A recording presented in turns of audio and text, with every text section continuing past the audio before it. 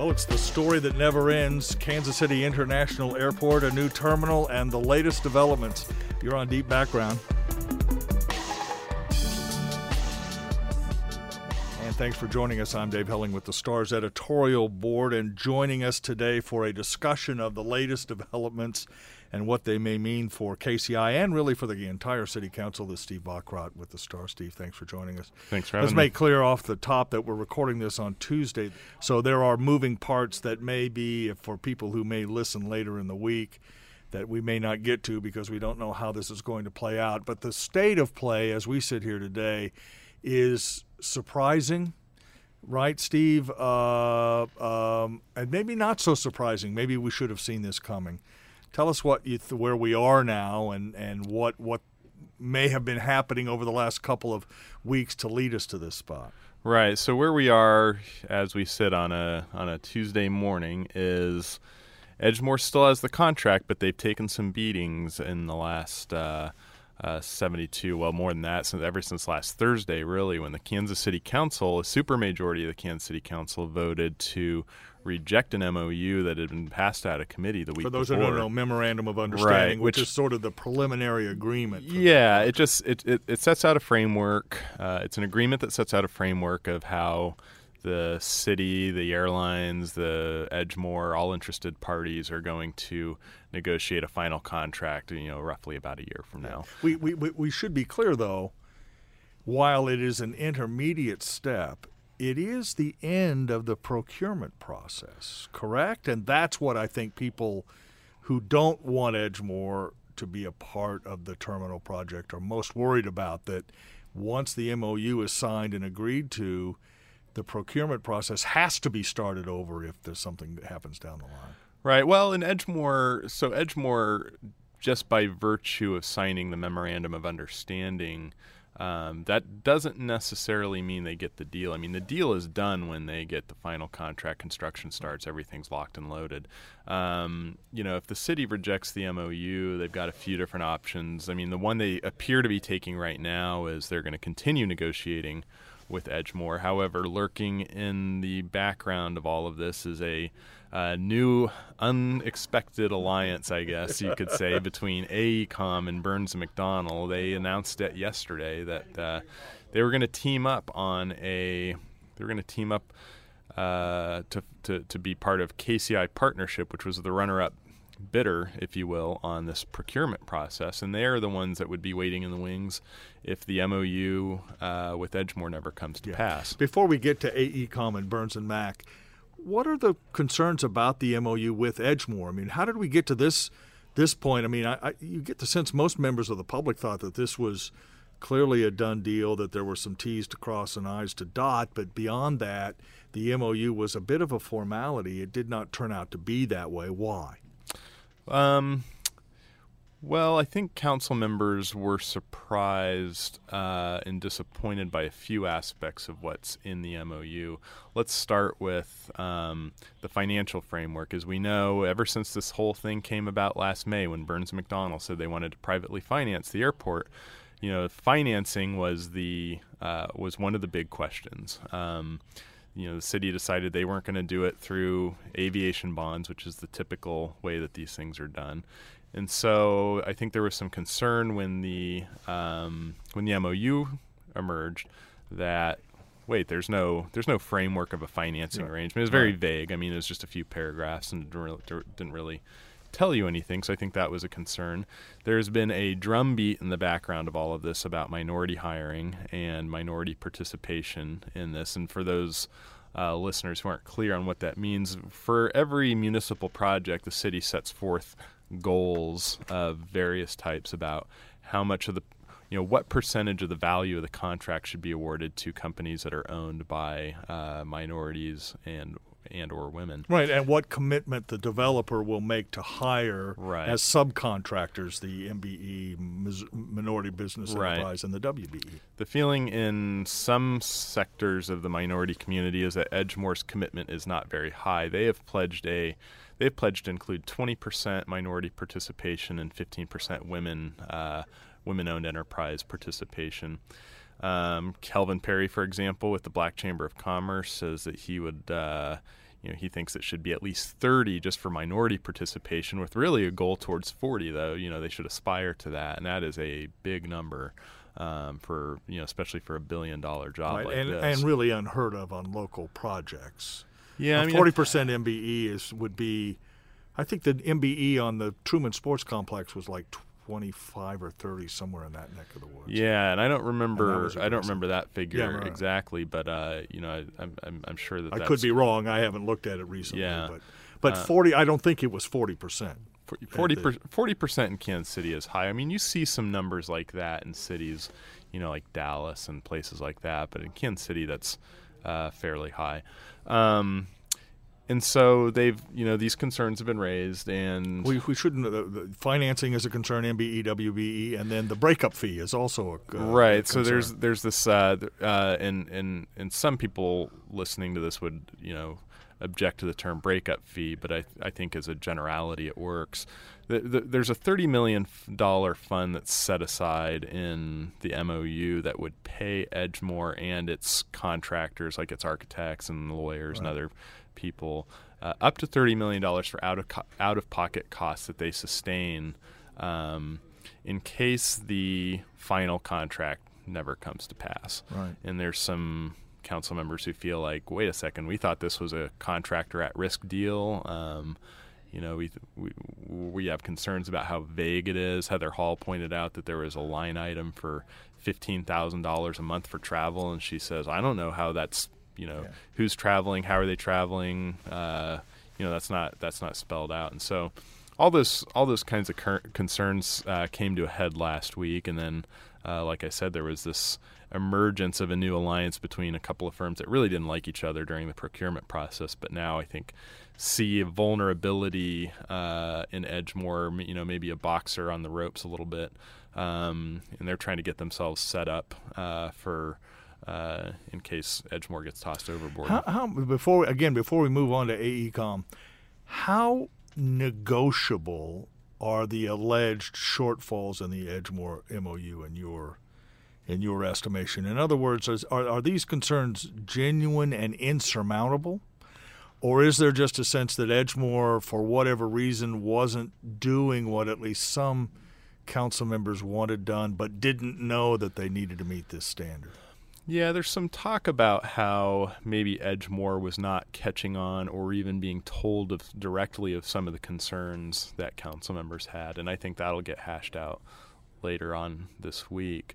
I think there's also some, it's a difficult situation when you're negotiating something like this because, the city's kind of handed over that job to a team of lawyers that it's hired. For now, yes, for now. And but behind the city, really, city staff, you have 13 bosses on the city council, and everybody's got sort of these different things that they want. And communicating all of that, I think, is becoming a bit of a chore, difficulty, if you will. And, it's a... But the other reality is that while the Edgemoor MOU is the pretext for much of what we're talking about, the council members all have, most of them anyway, have different motives that may for trying to push Edgemoor out the door for reasons that may or may not relate directly to the MOU. The MOU makes a good excuse, I'm not happy. But there are people who, and I was told yesterday by a council member that some of the no votes on the Edgemoor deal came from council members who still don't think expanding KCI is a good idea. I mean, they fundamentally still oppose what the voters decided. So that's one motive. Someone who embarrassed the mayor, someone who embarrassed other potential mayoral candidates. Some are worried about Edgemoor. So I'm trying to get at whether you have a sense as to how much of this is pretext and how much of this is actually soluble by members sitting down and cutting a deal with Edgemoor. Yeah, that's you're right to point out some of these unspoken motives, and I certainly don't doubt some or all of them. And it doesn't really make any difference because they got 9 votes somehow, and it may be that 2 voted for this reason and 2 for. Well, 9 votes means something. Yes. It means a lot in any circumstance. It means that if the mayor wanted to veto the action that they took, it would be over. They could override it. So I think if 9 people are coming to a conclusion, that's signifies something powerful.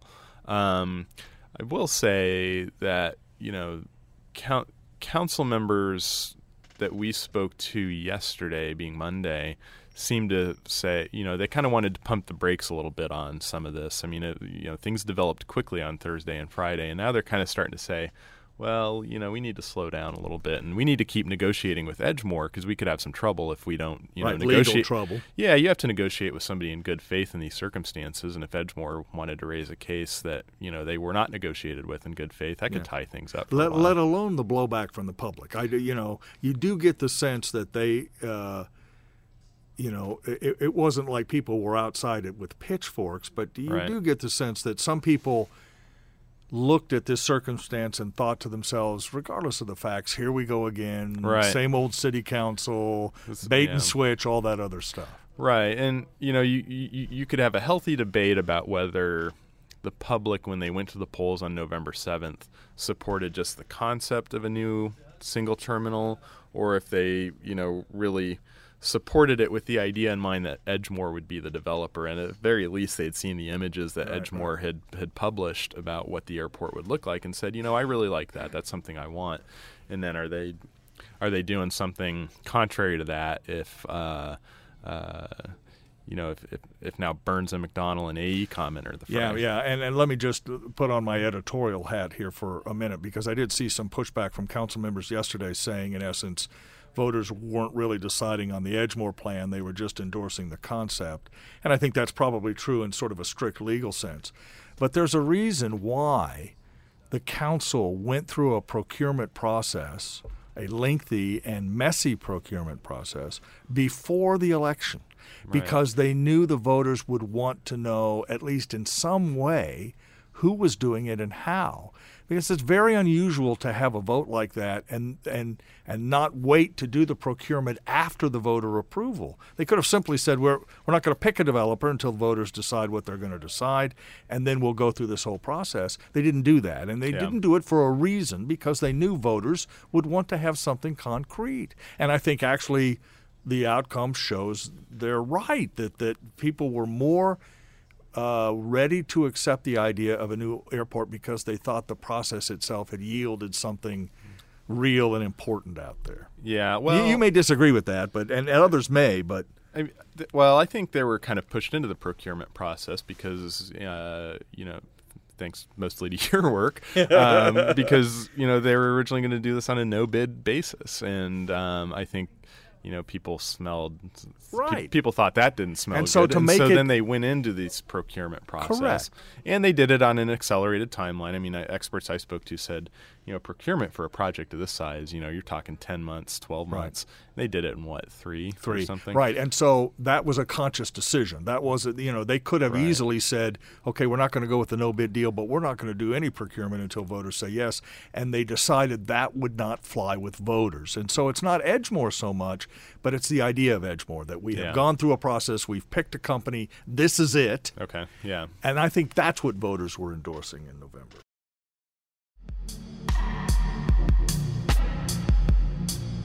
So AECom is the option, or AECom / Burns & Mac or KCI partnership. Yeah, they kind of went under this trade name, but AECom had led it, and they had what was considered a qualified bid, but for a few different reasons, the selection committee back in, I think it was September, picked Edgemoor. Now, under the procurement rules, the procurement's still active, and so as a consequence, AECom is still part of the process. They can be negotiated with if Edgemoor can't reach a deal, and so I think they were mindful of that. They called a press conference on Monday and said, "Hey, we're teaming up with Burns & McDonnell." My suspicion is on some of that, I think. Burns & McDonnell might help them get some votes, being a local company, a prominent player in local politics and the civic scene. Teaming up with Burns & McDonnell could get people, say, like Scott Taylor on board. Scott Taylor was he's a 6th district councilman who was upset that he felt like Burns & McDonnell had been unfairly disqualified in this process. Yeah. And so, that team could pose potentially a formidable negotiating partner with the city if the Edgemoor thing never comes to pass. But isn't the addition of Burns and Mack to the KCI partnership team an implicit admission that this choice is at least partly political and not based on the actual procurement? I think the whole idea of having a procurement process is to take politics out of it and to judge your decision making on the particulars of the bid. Adding Burns and Mack at this point is clearly meant to influence the council in a political way. It doesn't change what AECOM wants to do. It just puts somebody else on the letterhead that they can now go to the council with. Makes it easier to kind of bring up that refrain.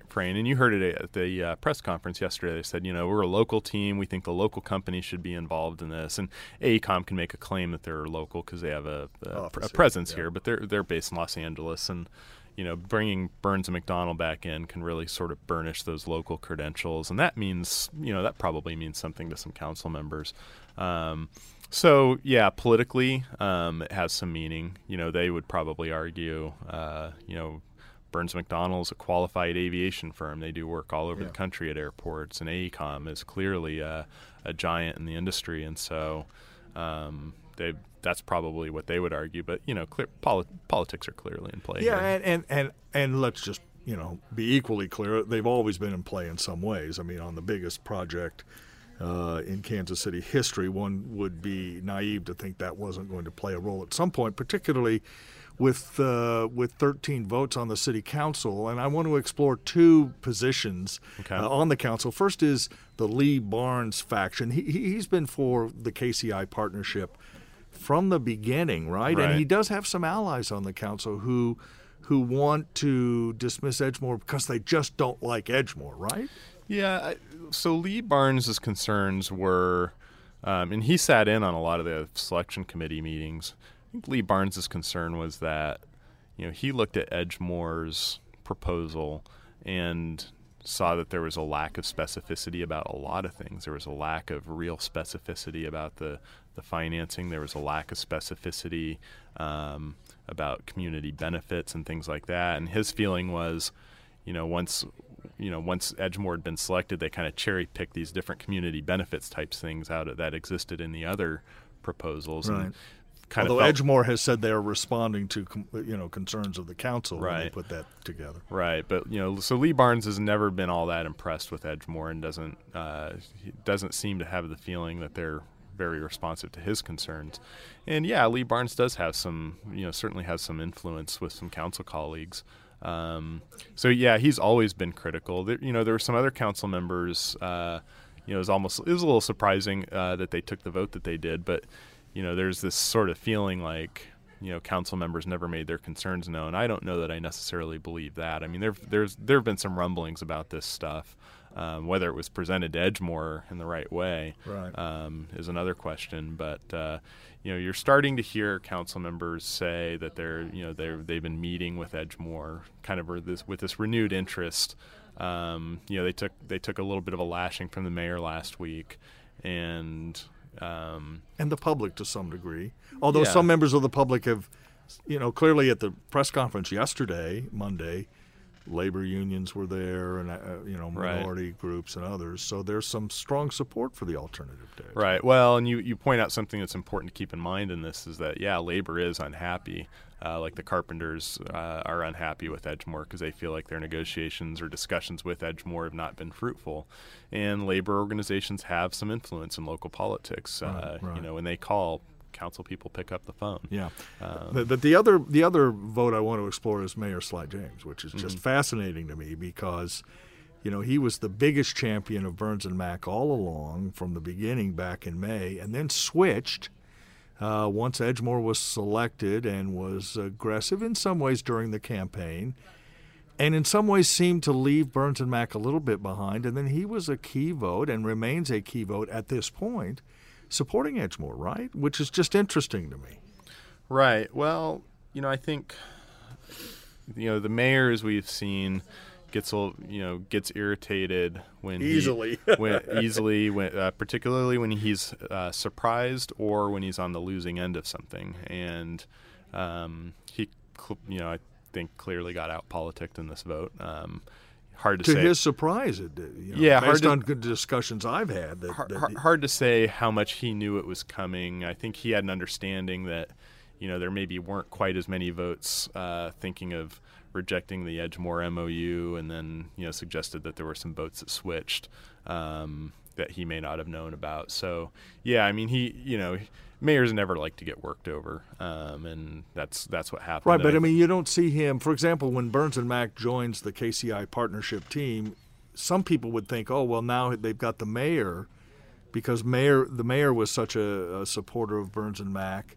But I don't get the sense that he has changed his view on the Edgemoor deal. No, he didn't jump on board with this new, we called it a shotgun wedding between AECOM and Burns and McDonnell. He did not, just switch his allegiances because now Burns and McDonnell's back in play. In fact, it's kind of the opposite. He's saying we really need to keep negotiating with Edgemoor. There's a question of fairness. There's a question of, what does this do to Kansas City's reputation if they feel like, some company wants to do business here, and council people renege on good faith negotiations. Right. Exactly. I mean, we should be clear. The council voted 10-2 in September to, in essence, endorse the Edgemoor deal. There were some outs. If we can't reach a deal, we'll do an MOU as outlined in the. I read the ordinance again yesterday, and it says, hey, if we can't reach a deal, we're going to renegotiate as outlined in the charter and other things. But by and large, everyone saw that as an endorsement of Edgemoor, and I mean, isn't part of the problem here, Steve, that not only was this a surprise Thursday, but the motives behind it were a surprise. I mean, there was no sort of foundation laid that sort of said, okay, we're having trouble on MBE, we're having trouble on financing, we're having trouble on quote unquote the breakup part of it, and so it just seemed to come out of the blue, and people were saying, no, wait a minute, if there's an impasse has got to take some time. Well, you had to be paying pretty close attention, and most people, we're not. Right, we're not. I mean, there was a sign the week before last when this issue was in committee, when a couple of council people insisted that it go up for an up or down vote the following week. There were other council people who wanted to hold it and iron out these concerns. There's probably about a dozen different tales you could hear about why it eventually came to that up and down vote.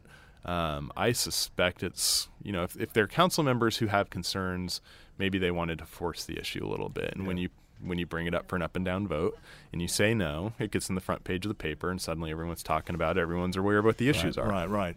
We don't know as we sit here today how this is all going to end up. No. And I've written some things that suggest that the reputation of the council will take a hit if this sort of chaotic, that may be aggressive, but certainly messy situation continues. But I think you can also talk to council members who say, in essence, they don't care. As long as the outcome is great and they start building out there, everyone will forget about this as they forgot about procurement and go forward. Do you think that's right, or does this have a lasting impact on the public image of the council's decision-making process? Yeah, that's a great question, and it's hard to say. I mean,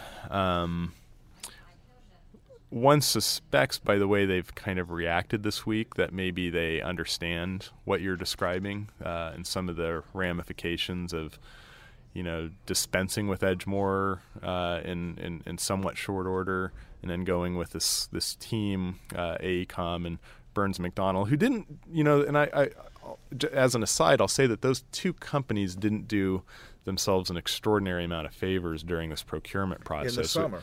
Yeah, we remember. You'll remember that AECOM, they had an executive who he was belly aching about some elements of the process that he thought was unfair to AECOM, and they didn't come off looking great from that. And then Burns and McDonnell, they kind of had these TV ads and this public campaign that some people regarded as being kind of unseemly for a municipal procurement process. Right, and they were disqualified, rightly or wrongly, because of the incompleteness of their submission and financing primarily. It was a flaw in their financing plan, which they dispute.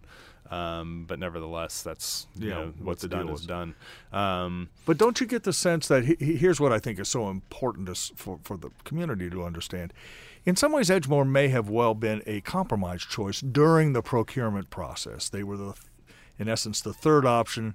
You had Burns and Mac on one side, AECOM on the other, fighting each other. And at some point, and I think even city manager Troy Schulte sort of hinted at that the day it was announced that I was much more comfortable with Edgemoor.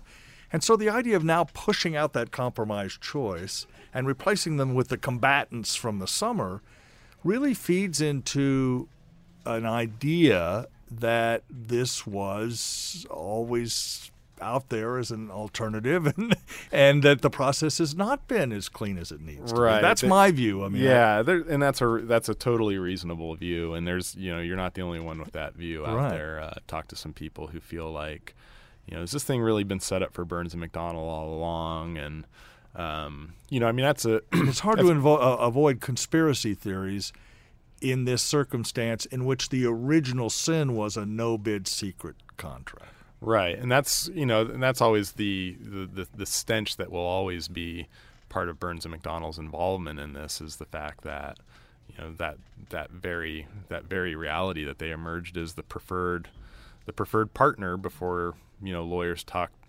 Sly James and others off the ledge and said, you got to really put this out for competition.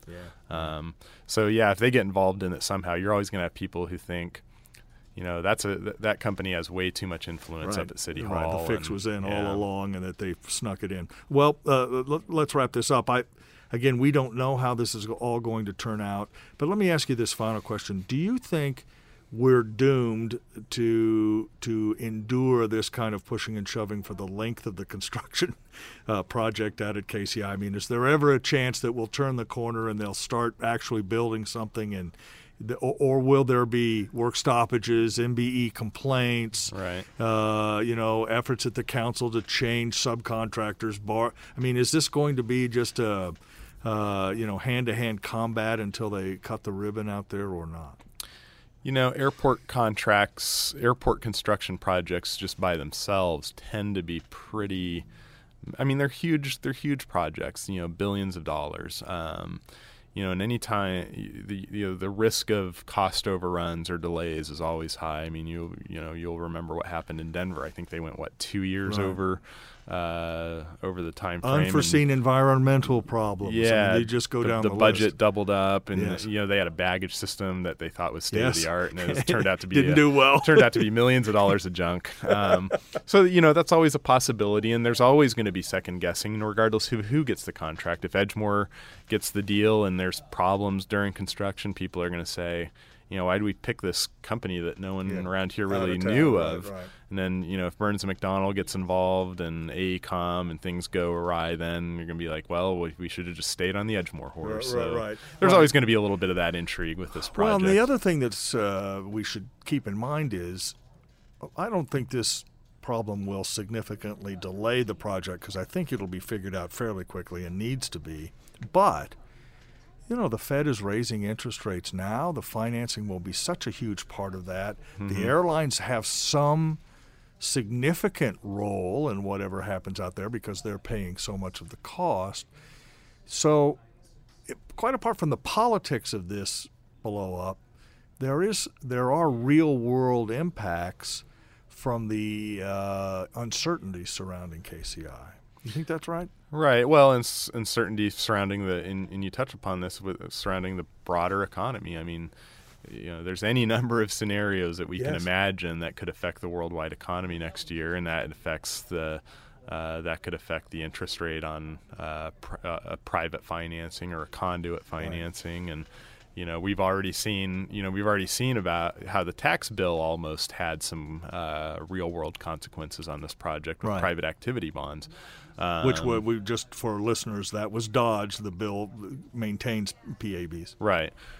So there's any number that the rule of thumb in high finance is if you can close a deal now, close it. And any time you leave on the shelf just adds to the uncertainty. Right. But the other part of it is, if unemployment remains low, then labor costs might go up a little bit. Material costs might go up if inflation becomes a bigger concern, and the economy gets a little overheated. Then suddenly you're paying more for brick and mortar and all the other stuff. And contractors start to feel like they can be a little more aggressive in their bids because there is a demand for their. So And we're already seeing that. I mean, there's been some apartment projects where the costs have changed. Correct. Here in the Crossroads for those just those two reasons, construction and labor costs. Right. And so my point is, there are political costs, good and ill, with this mess, but there are practical potential costs if there's a significant delay, or if this thing is in essence hand-to-hand combat for the next 4 years. Right. Yeah, and you're right. But let's also be fair to the council members who are dissenting. If we take what they say at face value, that they're pushing for a better deal, then they're doing the public's work. And I think too often dissenting voices on city councils tend to get criticized as being obstructionist, and sometimes they are. Right. But I think there's a few. I know there's some members of the council who have explained to me in very detailed and very reasonable levels of concern about what's going on. Right, and let's just be very clear. Edgemoor has responsibilities here too, and we should not at any level let them off the hook or it off the hook in terms of its own good faith effort to reach an agreement. I mean, it would be a folly if they were to mistake the reaction to the story last Thursday as a wholehearted endorsement of that company doing whatever it wants to do on these important issues, because there may be they may reach a justifiable, understandable impasse. Mm-hmm. The company has to come a little bit too. Right. Or otherwise, AECOM is there, and that's how that works. The advantage that AECOM and Burns and McDonnell have is they both work with people who are pretty sophisticated about the political winds up at City Hall, right. And they have the ability to seize on opportunities like this. I'm not sure that Edgemoor has quite that level, or they have people around them and advising them who are maybe quite up to that level. Right. I'd put it another way. I talked to a council member yesterday who said Edgemoor may have thought that they needed to just follow the procurement process as you would see it in a movie, right. That it was this happens, then this happens, and was completely caught unaware by the political crosswinds that may have been inevitable in this project. I think that's fair. Yeah, all right. Steve Bachrach with the Kansas City Star. Thanks so much for joining us, and we'll obviously be talking about this in the new year. Maybe they'll actually get something on paper and start turning some earth out there by the time we meet next year at this time. So, Steve, thanks again. Thank you. I'm Dave Helling with the Star's editorial board. We thank you for joining us as always. You have been on Deep Background.